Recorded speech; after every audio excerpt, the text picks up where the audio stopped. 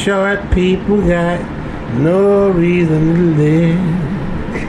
Said short people got no reason to live. They got little hands, little eyes. You never heard that song? They're gonna get you every time. Yeah. Don't want no short people around here. You've never heard that song? I've never heard that song. It's an actual fucking song. It was a top 10 hit.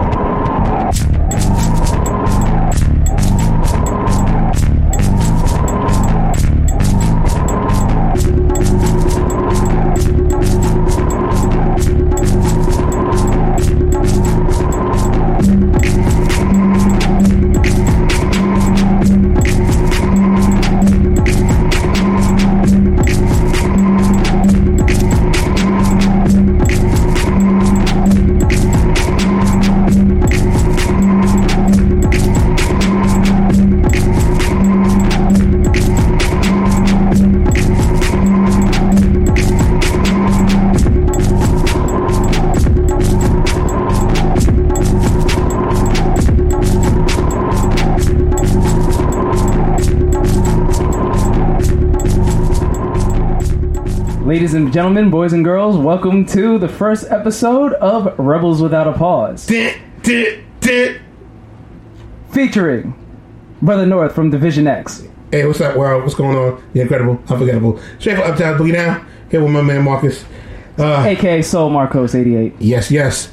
Feels good to start this off, venture into the unknown, but we're going to have a lot of good times. I can already tell. Right. I can already tell. I wanted to ask you something, though. Like, when we decided on Rebel Without a Pause, what did that mean to you? Like, why Rebel Without a Pause? Rebel Without a Pause? Well, there's two reasons. Number one, you love hip-hop. I love hip-hop. One of my favorite groups is Public Enemy. I assume that's one of the greatest rap groups ever.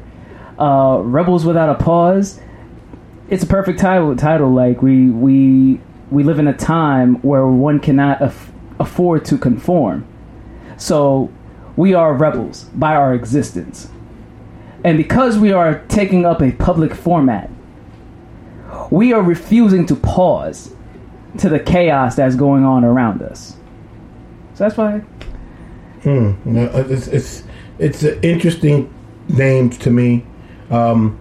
It gives us so much room to operate with different type of people, right?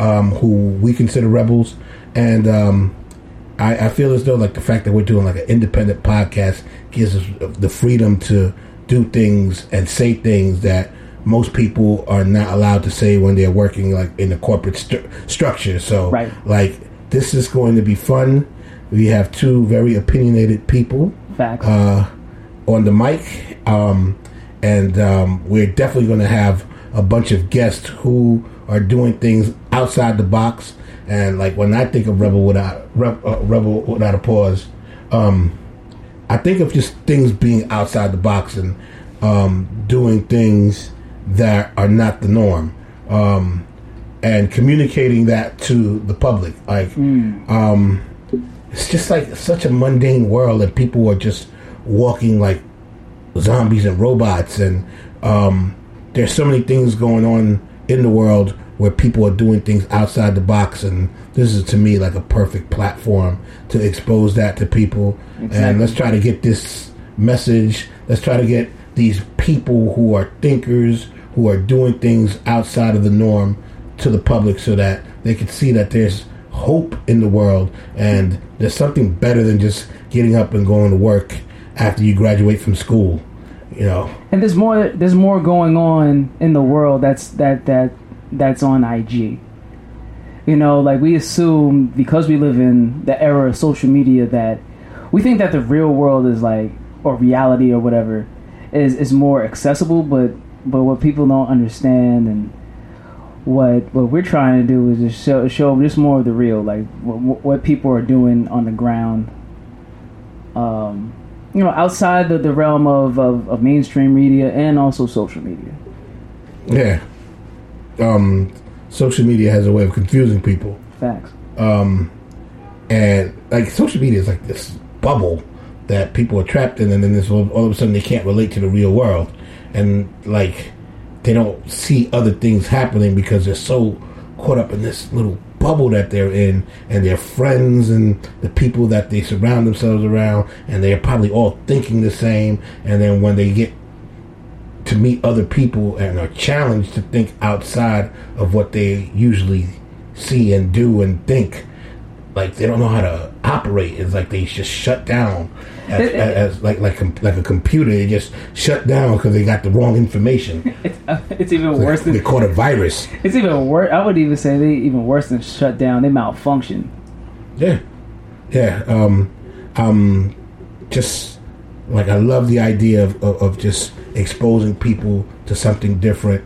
I love the idea of learning, because this is also going to be a learning tool. Oh, definitely. There's definitely so much in the world to learn about, and just the fact that we're going to be doing this show is going to force us to go out and meet people that are outside of our circle. Right. And, this is just perfect for like personal growth. I'm not getting paid to do this, but I'm getting paid in many different ways. Oh yeah, definitely. Yeah, like we're gonna grow. Hopefully, grow a following. When you have a podcast, that's really one of the immediate challenges is how to grow a following. How, like, what are we about? Like, how are we going to like really touch the masses? Because I don't want this to be a show where only a few people are in the know. Like, I really want this to be broadcast out to the world. But I've actually like done a few podcasts before. I co-hosted one of my friends' podcasts. His name, it was called the Mario Castro Experience. Had a podcast before this one. But North, I wanted to know, like, when I reached out to you to do the podcast, like, what made you accept this challenge? The idea of keeping communication lines open with all kinds of people, that interests me. Like I said earlier, it's a platform for learning, personal growth. I get the opportunity to talk to people that I would probably never get a chance to talk to, and learn some things, and at the same time expose what I have been exposed to other people who are not fortunate enough to walk in the circles that I've been walking in, but might be able to just tune in. Right. Or like tune in, like that's such an old radio term, but they're just listening, and like I would really appreciate the fact that we're spreading knowledge, and that means I'm receiving it and letting it out into the universe. So like the idea of doing it, that's what really intrigued me. That's what's up. And also you're a rapper as well. Like, so how do you want art to influence the show? Well, like, my touch on art within this show is to talk about things from an artist perspective, and hopefully have artists in here who are doing different things, and hopefully they can explain the process of what it is to be an artist, right. How they go about doing their art, and that way hopefully it can inspire some people to, if they're creative people, to continue their growth and find different ways of doing it. But like, just as an artist, I just love to talk about music and have the conversation of beautiful things being created in the world reaching people. And that's kind of what I really want to do here, like expose people to like artists who are doing really creative, beautiful things. That's dope. And also, I think that we tend to pigeonhole the whole idea of art. When we think of art, I think we confuse art with entertainment. And art, to me, it's really similar to science, where there is a process that one goes through.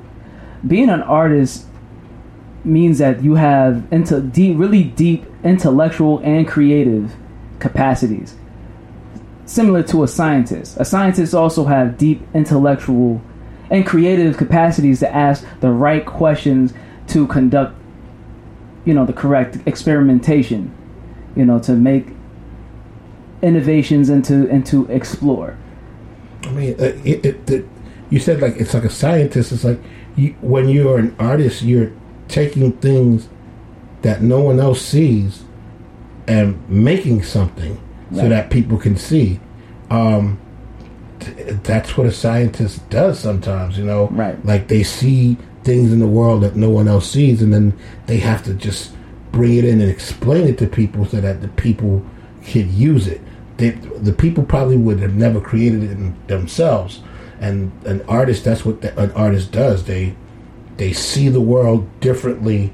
They see things that other people don't see, and it's so obvious to the artist, yet it's not obvious to people who are not thinking artistically.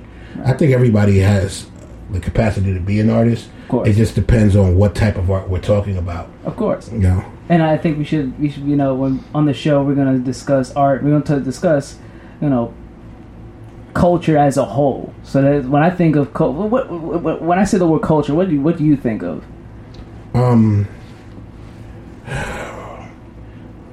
Lifestyle, the way people live, what's important to people,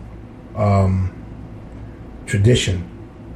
When I think like culture, that's what I think of. Right. Like how are you living? What affects you? Like how are your everyday interaction and with the world, and the way you see the world, and the way you were raised, right. Things like that. You're right, and and we're going to approach it in a very artistic way. We're going to approach it in a scientific way. I don't think there's really much of a difference between the two, and I really hope that the audience will be engaged in this journey. But I want to segue, since you're talking about being out the box and artistry. You were just at Afropunk. Yeah, Afropunk, where the out the box thinkers supposedly get together once a year in New York City. I know they do it in different cities around the world now. Right.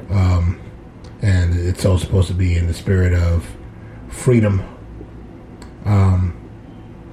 It's interesting. I don't know if they're actually following their own ideas, but Afropunk definitely, the people make it.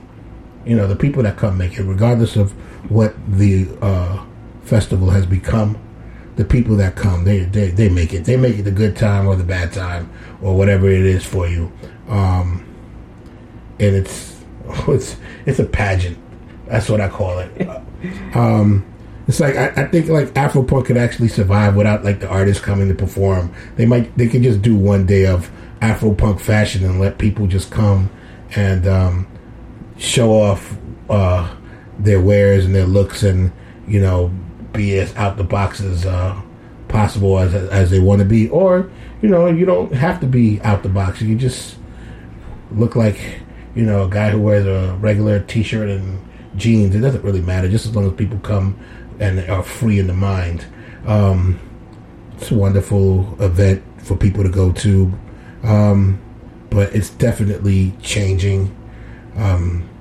It was the actual music aspect of it is no longer in the spirit of the original Afropunk. I will say that. Right. Yeah, I didn't see any punk rock at all. So let's backtrack, because I'm familiar with Afropunk, and this is how I was introduced to Afropunk. I like punk rock. Thank goodness for the internet. So about 10 years ago, actually, Afropunk put out a compilation album with a bunch of punk artists. And I was like, oh man, I really want to check out this festival. I'm like, my primary two music is jazz and hip hop.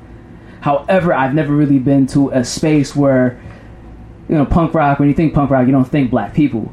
So when you mix the Afro and the punk, I was like, oh, this is a place for us, right, for people who are interested in this music to gather in this space in unity and to be amongst ourselves and enjoy each other's company.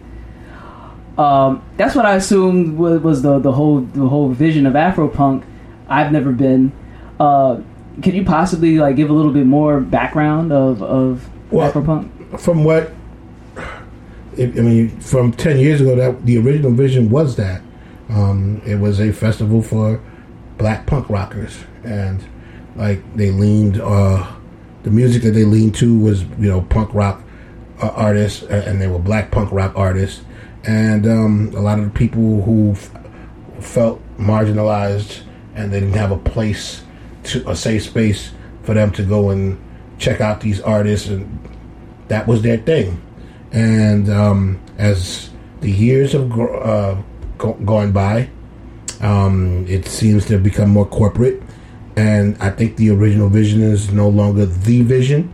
I know the person that created it really is no longer part of Afropunk. He kind of like separated himself from it. I couldn't tell you if that's because of, I guess, a change in the vision.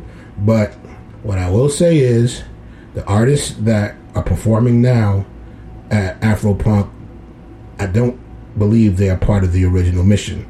I think they've changed their idea. It's grown. And some people might look at that as a positive. Some people might look at that as a negative. It's a bit sad that, like, don't really see much punk rock on the show.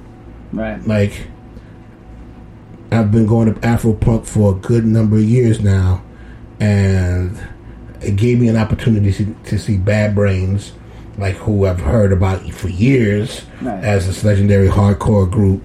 And, I got a chance to see Fishbone. Right. But other than them, and Living Color. Oh, yeah. Saw Living Color. Icons. I haven't seen too much black rock on there.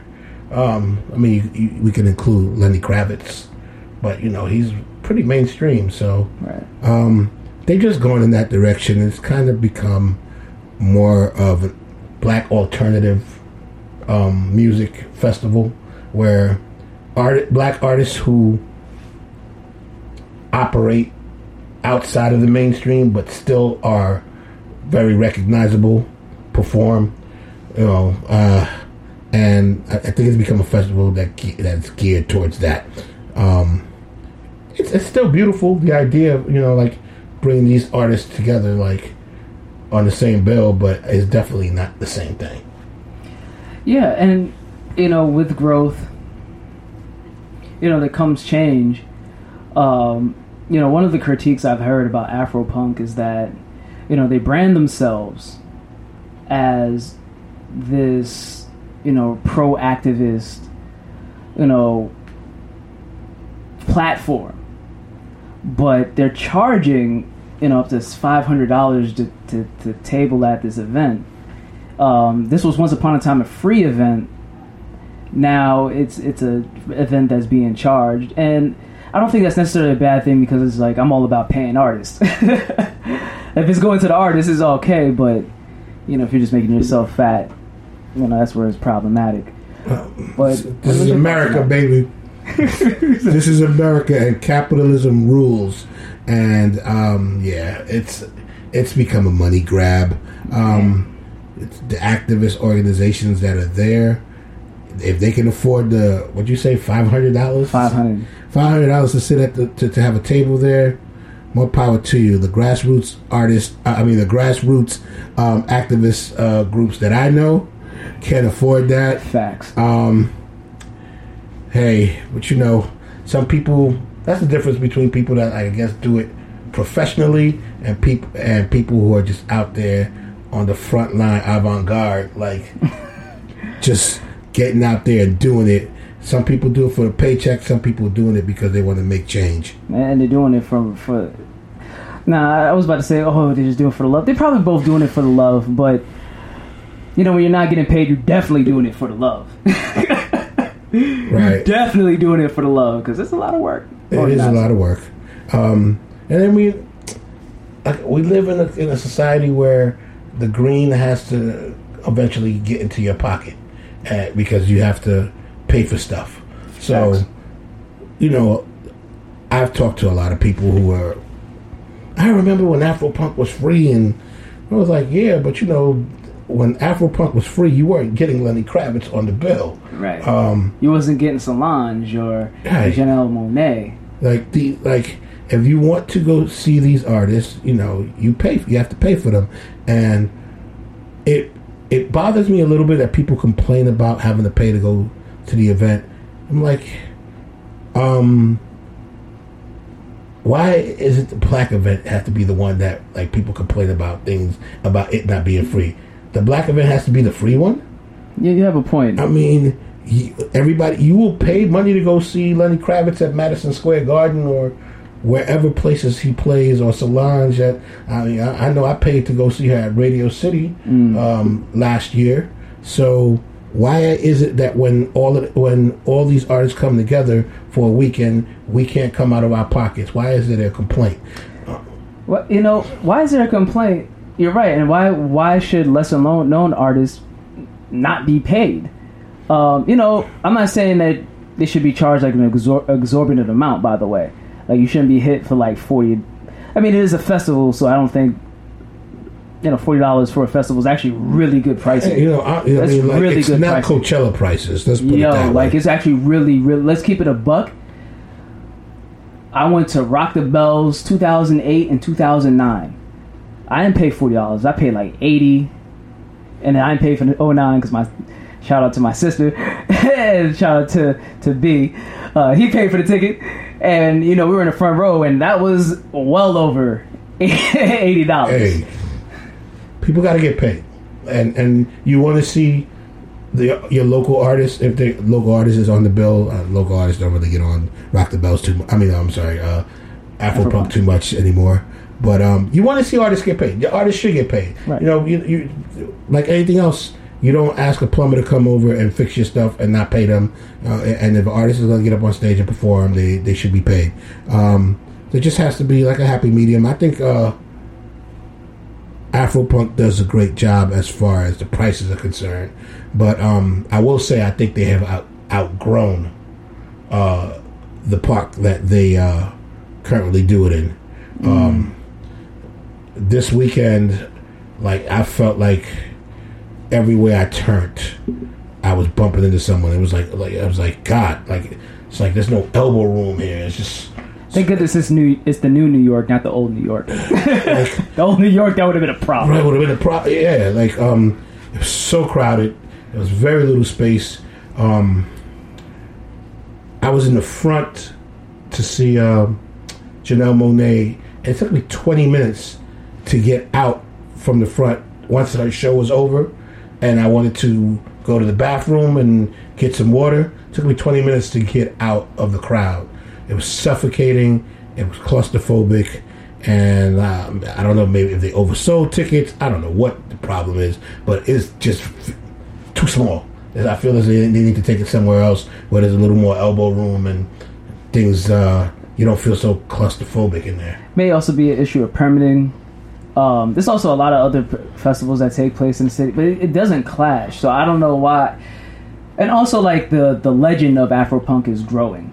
Yeah, I mean, I think part of my opinion, and I could be very wrong here, is that it's like it's the thing. Hey, they did it in Brooklyn and they've been doing it at this park for years, and they want to keep some of the tradition. This is not the original place where they started, right. But they've done the majority of their events there. And I think they want to keep the tradition of keeping it in Brooklyn and keeping it close by to a certain community.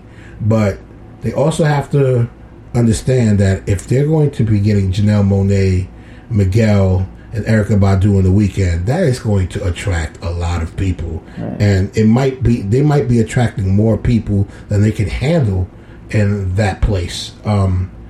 It just really felt like everywhere I turned, someone was in my face and I was smelling someone's armpits. It was that raw. It was just that raw.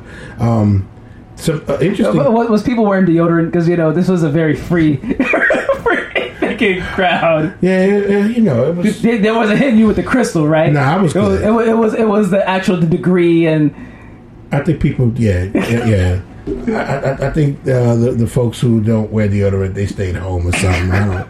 it was definitely good, but it was just way too crowded. But there was some other things, like some logistic things that their stage situation was a little crazy. Like, I don't understand why they had 2 stages right back to back. That really got people cramped in. Right. And I was just like, I don't know, that's not making any sense. But they definitely need to figure out how to work that line situation also. Like it took some people 2 hours to get into the park. 2 hours. 2 hours. 2 hours outside the line to get inside. That's a bit much. That's unacceptable. It sounds like that's an event management problem. Yeah. So and I think part of it also is because the park is too small. They're trying to funnel everything into one entrance. I mean, you try to get like 10,000 people into one entrance. Right. 10,000 people into one entrance.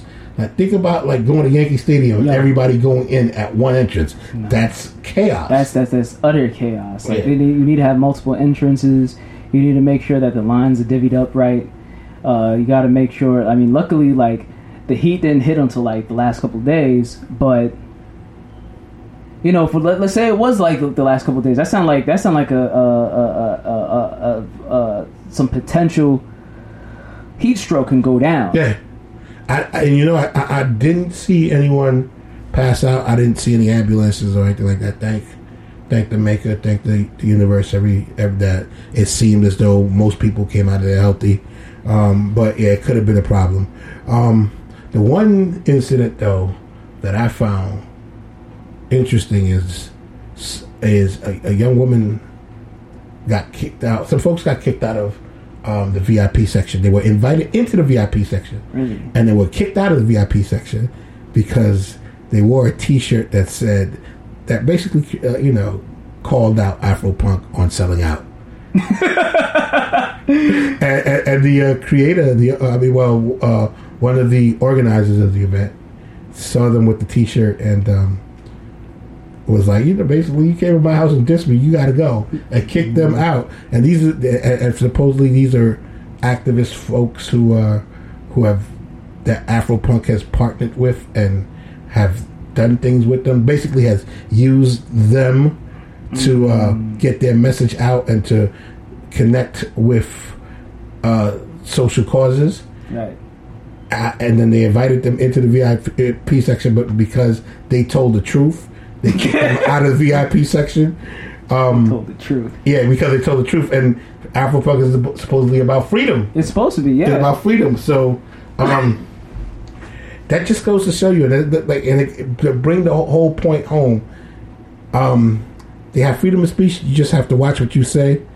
And we look at the government the same way. And it's funny how something starts off rebellious and it started off as a space for marginalized people, yet when the money starts rolling in, people start behaving just like the oppressors. That's just like really, really, it's really typical, and unfortunately, like, and I don't want to come off like it's a condemnation of this Afropunk, but there's a trend. Whenever there is something that is supposed to be for the oppressed groups, once that green start coming in, attitudes change, things done change. Money changes everything. Money changes everything. It's like people's value, like people you think uphold certain values don't really like have those values, and in the case of Afropunk, and I'm happy to see that they're growing. And I'm happy to see that, like, the ticket prices are reasonable. But it's just a little unfortunate that you're charging $500 to table, and that you're kind of shunning your original audience who was grassroots organizers. I think it's just a statement on America, of what happens in America.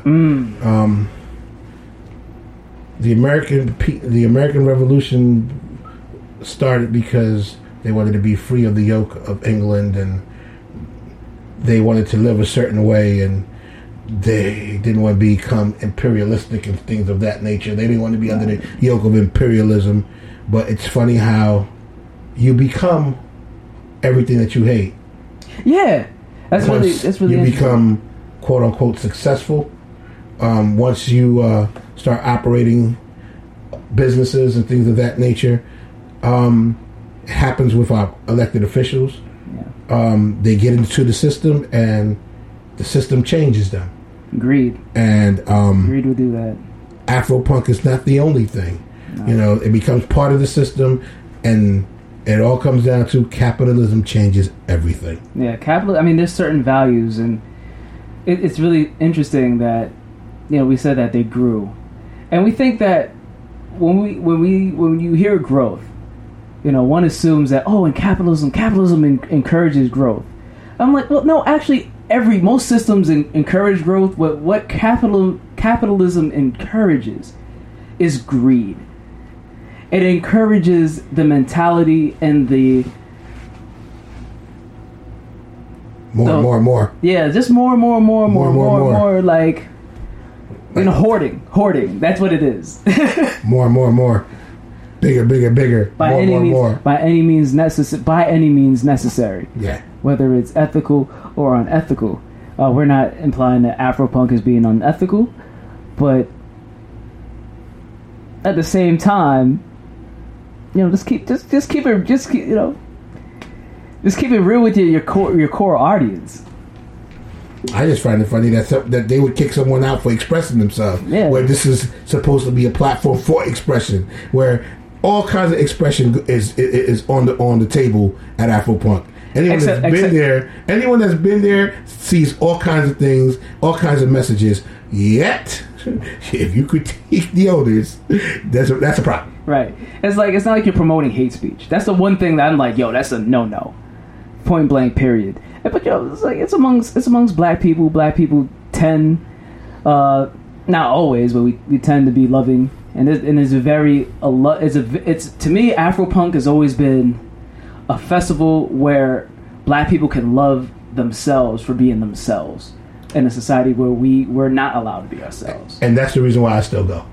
That is the reason why I still go, because everything comes with a little bullshit. I mean, let's be honest. We go on vacation, there's always those moments of strife. You know, you get to the airport and they check your bag too much. You know, something happens while you're on the plane. You know, a little delay, turbulence. Sometimes people lose bags. You get to Miami and it's raining that first day. It's always something. Right. But the fact that the people that go just are so happy to be there, right, and to let their freak flags fly. And people just look genuinely happy to be in a place where they feel safe, right, to express themselves in all kinds of ways. Because as I was online and I was looking at some of the people that were there, I was like, you know, some of these folks, the way that they're dressed and the way that they're carrying on, there are certain places in this city, and there are many places in this world, that they can't go and behave that way without being in danger of physical violence. Yeah, that's so absolutely real. The love vibe and the music will always keep me going. And, you know, as with everything, I have to always balance the decision year to year depending on how I feel about things. Right. But the one draw that will always bring me in is the love vibe in the air. Right. That's dope. That definitely, you know, I definitely want to check it out. I feel like that's a festival I always wanted to go to. I just haven't had the chance. Sometimes have to choose one concert over another. you know how it is. Yeah. You know, you got to pick and choose what you go to. I'm thinking next year we should go and sell nutcrackers on the side of, and we can see the show and get a little money on the side. Yo, police wasn't bothering anybody. They was letting kids sell nutcrackers on the side. In New York City? Yeah, man. In New York City? In Brooklyn? Yeah. They were leaving black folk alone. And it's Well, I think there was just too many black folks there with Doc Martin combat boots to for them to fuck with us. No, jokes aside, yeah, they was letting people rock, man. And kids were selling they nutcrackers on the side. They was getting their hustle and money on. And I'm not mad at them. They were doing what they had to, doing what they doing. Yo, renting out here is outrageous. You got to get it how you live, man. You got to get it exactly. Shout out to the NYPD for once for leaving us alone. But one time out the year, maybe that's like that's a holiday. Maybe it ought to become a holiday. Yes, Afro-punk. Yeah. Hey guys, it's Afro-punk. Yeah. Anyway. But yeah, man, like Afro-punk. I think Afro-punk is really a representation of an idea of a space where oppressed people, specifically black people, because black people, let's just be very clear, in this country has always been the bottom of the most bottom in the social totem pole. Right. Facts. It's one thing that we didn't talk about though. What we didn't talk about? The music. We have not talked about. Let's talk about the music, man. Like we've been on. What I got a chance to see. Yeah, what did you see? Because the bill was tight. The bill, they had a whole bunch of artists, a whole bunch of DJs. I wanted to see artists that I grew up listening to, artists that like I respect their artistry. And you got to see a few of these cats. So name your favorite performance first. Oh, Miguel. Miguel's performance was top notch. That was a top notch performance. That dude really puts his heart and soul on the stage. Wow. And I definitely, like whoever his trainer is, they should get like a bonus, because the only person I've ever seen dance and sing the way he carried on without losing his voice, breath, or whatever was Michael. Oh wow, that's high praise, because now I'm not. He doesn't dance like Chris Brown or Usher, right. But he's definitely like, it's a very physical performance that he gives, and there are times when he really does a lot of spins and dances like James Brown. Not as intense as James, but it's there. It's there. It's a lot of movement, and his. I was impressed with his vocal performance more than anything, like because it was so close to how he sounds recording. Like the actual recordings and the live performances are not that different. So you're saying his albums are not overproduced? No. Like all the auto tune and effects that people put on other people's voice, that's not happening with Miguel. How he sounds on the songs is how he sounds live. He had a great set. I'm a semi Miguel fan. I've listened to like his albums, and I like the last one. The one before this one with Coffee in the Morning was kind of long, and of course the second one that was great. But like he really just pulled a lot of good stuff together, and he gave a great performance. Janelle Monáe was phenomenal. It's like the third time I've seen her, and it hasn't been a drop. Like you would think maybe she became an actress and she got that endorsement money, she might want to relax and chill, and no, she gave music is where her bread and butter is. You can see it. She brought that heat. She brought it. She definitely brought it. And by the way, with Janelle Monáe being an actress, by the way, she's in like Academy Award-winning films. Yeah, like she's a top-tier actress now, without a doubt. And still bringing the heat. Yes, and I mean, and her show was a little stripped down compared to like I think what a full tour will be. She didn't have any background singers with her this time, but she had like a full band, and she had some dancers. Her dancers definitely were entertaining to watch, but regardless of how good her dancers were, you didn't stop looking at her. Janelle Monáe was, Yeah, I mean, I would say Miguel and both of them were on equal plane. I can see that. Like, Did they do that duet? They have a song together. They do have a duet together, but because they performed on separate nights, they did not do it together. Man. That song is beautiful. Janelle Monáe did perform it, but she performed it without Miguel she performed it on Sunday. Miguel performed on Saturday. Right. I was exposed to a artist named Fantastic Negrito, something like that. He came on kind of early in the night, right? When most people are just getting there and setting up their blankets so they could catch the headliner. Dude tore it down. Like, I was taking a nap, and I was very much bothered by the fact that he kept waking me up with good music because I needed that nap because I didn't get it because I saw him on Sunday, right. And I didn't get a chance to sleep much coming home from Saturday's event. Yeah, what kind of music? What genre of music was his brother playing? Well, just like this show, out the box. Out the box. Out the box. What I do know is he's from the Bronx. Oh, BX. So he's from my hometown, so that made me extra proud. But I was already impressed with him before he said that. He said that at the end of his set. I saw her, who has a big buzz on her. She was solid. She was solid. I was a little annoyed at the fact that she was an hour late. Now, I'm not saying that's her fault. Right. Like, that is one thing that Afropunk definitely needs to get together. That whole, if you tell me someone's going on stage at 7 and it take an hour to set up your stage, like, come on, get that together. Yeah. Like, there was a little bit of chaos and we didn't know who was on and what was going on because some people got skipped because, people missed their times.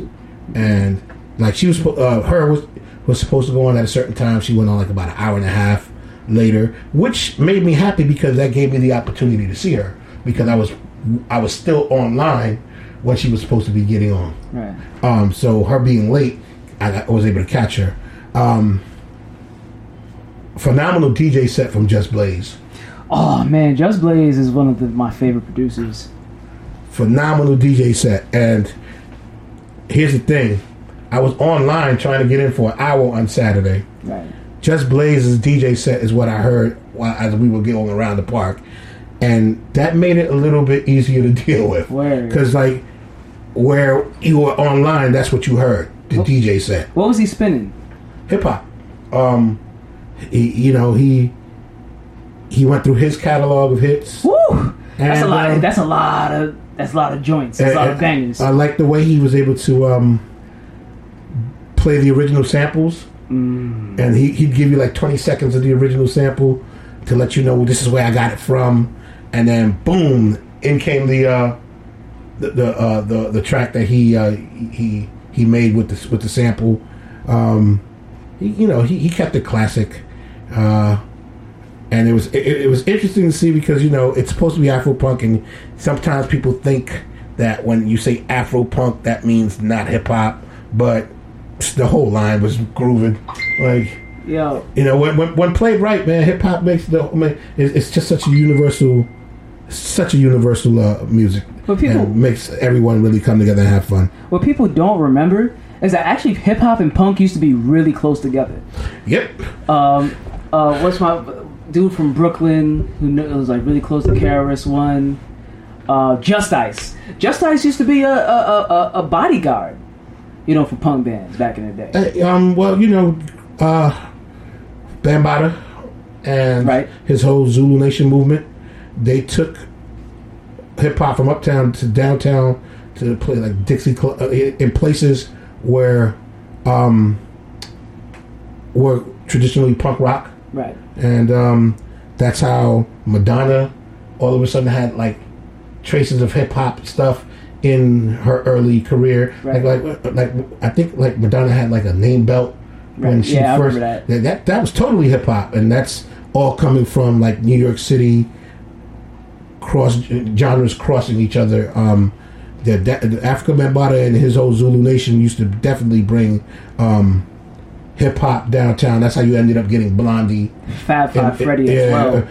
Involved with hip hop. That's how you had That's why Wild Style, the movie, even happened. That's just a fact. And who else was the Cold Crush had like a song called Punk Rock Rap, and like this is all stuff that gets swept under the table. I mean, Run DMC did the big rock record, but there was something happening beforehand. And the Beastie Boys used to be a punk rock band, right? And they got exposed to like the pure art form of a DJ cutting his records and the MCs rapping routines and them 1970s routines that like people don't remember. That was the origin of hip hop, and the Beastie Boys, that's their introduction to hip hop. So punk rock, hip hop, they've kind of floated around each other for a long time. Yeah, and then with PE working with Anthrax, the Anthrax is when in what they call the big four of thrash metal, them being from New York as well, having that solidarity, and also them being political. Right, and that's the thing. Rebels are rebels. A rebel, yeah. And rebels always, they could, like J.O. says, you look familiar. If you look familiar, you look familiar. And it's like real recognize real. Rebels recognize each other. And in New York, the middle finger attitude has always been a dominant thing.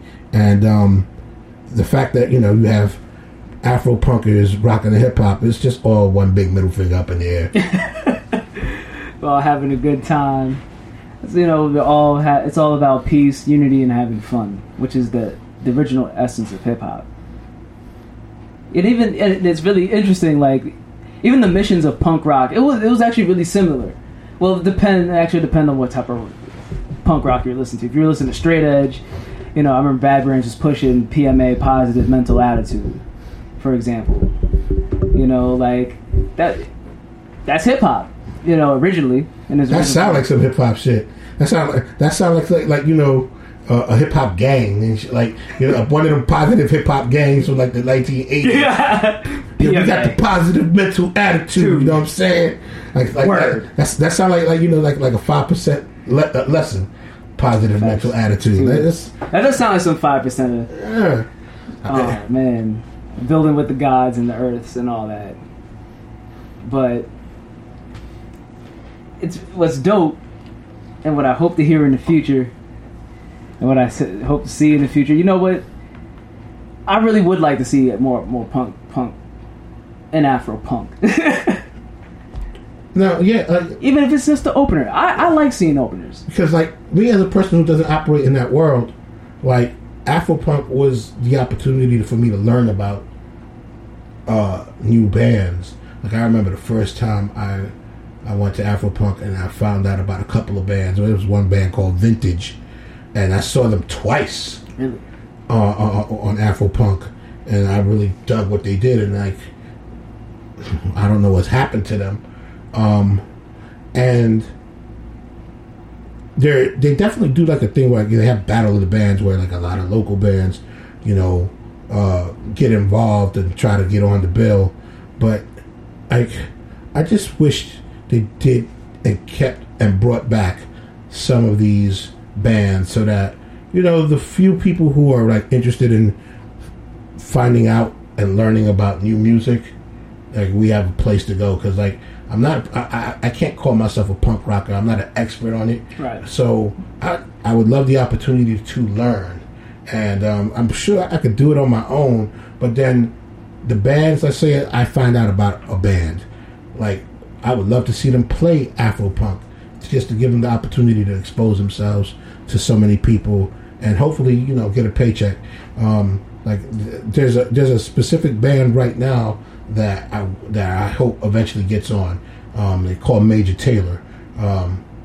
I suggest you guys check them out. I'm gonna check them out. Major Taylor. I performed with them at a outdoor event at Fort Greene Park, and they went on stage after us, and I'm here thinking this is going to be noise, it's going to be crazy, and they got on stage and it was noise, but the type of noise that just made me want to like break something in a good way. Like my spirit was just so high after watching them. They gave like a 20-minute performance of just high energy, hard rock. It wasn't like, like Fall Out Boy or whatever that shit Nah, is. man. This was like some shit. It was like, raw. It was New York. Raw. It was New York, DC. Perfect word for it was raw. It wasn't something that, you're going to get on Z100. It was something. Man. It was something that makes you want to be 16 again and, like, come in your room and kick something. And like, it had that type of energy. I like that type of energy. And I would like to see that at Afropunk. That would actually make me come early, because I know they will put those bands on early. Yeah. Yo, do you think that guitar music is dying? Guitar music? Yeah, specifically guitar music. I was actually talking to a friend of mine, this friend that happens to be white, and we were just like, yo, it doesn't seem like rock is, with the electronica, with the different brands of electronica coming out, and the DJ coming back to the forefront, which is great for hip hop heads, but I also like rock music, and it's not as dominant anymore. Well, I've been saying this since 2005, 7. The last rock revolution was like around 2003 when the Strokes and the Vines and the indie rock movement and Kings of Leon were new bands. Yeah. And Franz Ferdinand as well.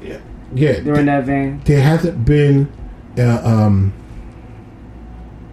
new crop of bands that have hit the mainstream, because I know when we say there's nothing out there, yes there is. There is. It's out there. It just hasn't gotten to our ears yet. Right. Right now there's some kid who is playing the guitar at some club and tearing the place down. We just have to be exposed to that person.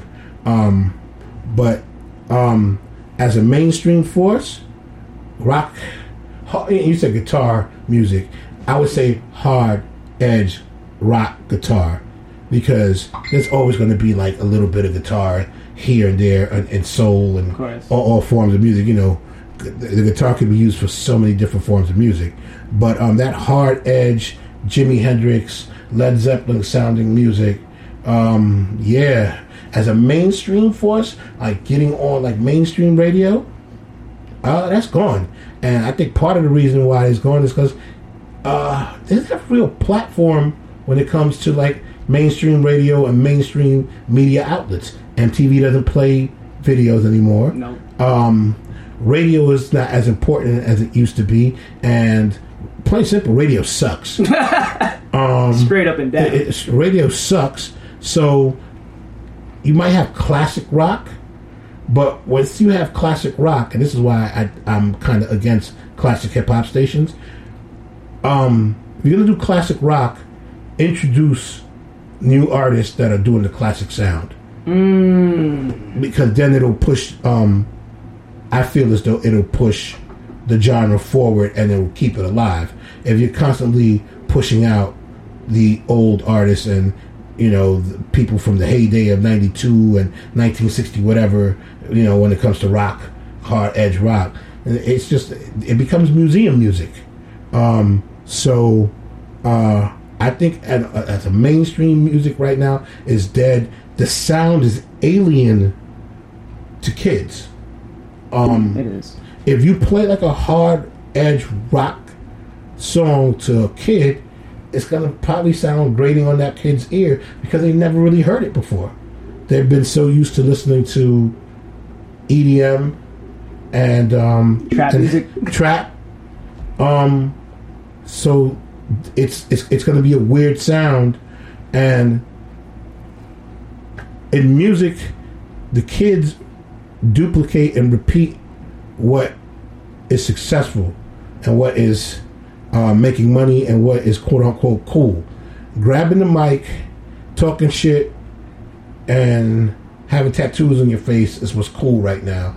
So like the idea of like, I'm going to learn how to play this rock guitar and have a rock sound, that's not cool to kids anymore. And that's not, and that's, race, ethnicities, it cross all boundaries. When it comes to the youth movement, hip hop has taken over. And the only people you see in the mainstream with a guitar in their hand are country musicians. That's true. And even country musicians are not really playing. Even they're fusing their stuff heavily with like R&B and other styles of music. So that's like really interesting to just see like the evolution of music in America today. We're in an era where just like live musicianship is kind of looked at like, what's that? You're right. Producing music, creating music, has become something that people can do through software, right? Through computers that they don't actually have to know how to play. So, if you're looking at all of the successful artists that you know that are on your playlist, and you don't see them playing any instruments, more than likely you're not going to play any instruments either. That's true. So, people copy what's successful, and right now DJ culture and hip hop, trap, EDM, that's what's dominant. Airport reggae. Airport reggae is hot. It's dominant. Airport reggae is really dominating the charts right now. You have a bunch of non-Caribbean artists using reggae dancehall tracks to dominate the pop charts. All of that is hot right now, and that's the sound you're going to hear for a while till somebody gets bored and say, I'm going to do something new. Yeah, that Afropop is pretty big, at least in New York. Love Afropop. Like, that's another thing that they were playing to backtrack to Afropunk. I do give them credit for having like an international feel this year. You know, they had artists from all over the world, as it should be, and it should be. And since they're doing Afropunk in like, you know, Paris and South Africa and Atlanta, it makes sense that they would have some of those artists. There was a South African group it was a South African sister who was like a South African rapper, and I didn't catch her name because I came in the middle of her set, or like she had just started. But I walked in, and all I know is my chest was moving up and down, like doing a heartbeat with my shoulders, like boom, boom, boom, boom. And whatever she was doing, she rocked for like 5 songs straight and had me dancing. I was like, I don't know who this is, but I'm going to find out. Well, I have to actually look on their program to find out who she was, because she was great. And you know, that speaks to another great thing about Afropunk is just like connecting the African diaspora as a whole, because it doesn't matter where you are in the world. It's like we go through really similar stuff, and I learned this like listening to you know, British hip hop like Skepta, you know, where he said like he had a line where he says like, you know, following around the store like, I don't got two pounds to pay for this juice, and I was like, they do that in England too? Here's one for you. I saw a Palestinian documentary and on Palestinian rappers, and they couldn't understand. They didn't speak English, but they were watching Tupac videos, and the images that they saw in the videos were something that they could relate to, and they felt as though Tupac was part of their struggle because they did the same thing, like the police harassment, right. the you know the constant government officials in your face, and like they specifically pointed to, I don't know which Tupac video, but they were talking about how they were running from the cops and how the cops was throwing them up against the wall and had black men up against the wall, and that was something they were like, oh, like black people are going through what we go through here in Palestine, right? You know, so the images and the music, you know, the conditions of the ghetto are the same everywhere. It's the same everywhere, man. It's the same everywhere. But I think we're gonna wrap up the show on that note. Thanks for tuning in to the first episode of hopefully many episodes of Rebels Without a Pause. Yes, the rhythm, the rebel. This is Soul Marcos 88. This is the incredible, unforgettable, straight for Uptown, Boogie Down. They call me Brother North of Division X. Peace. This is a Soul Marcos production.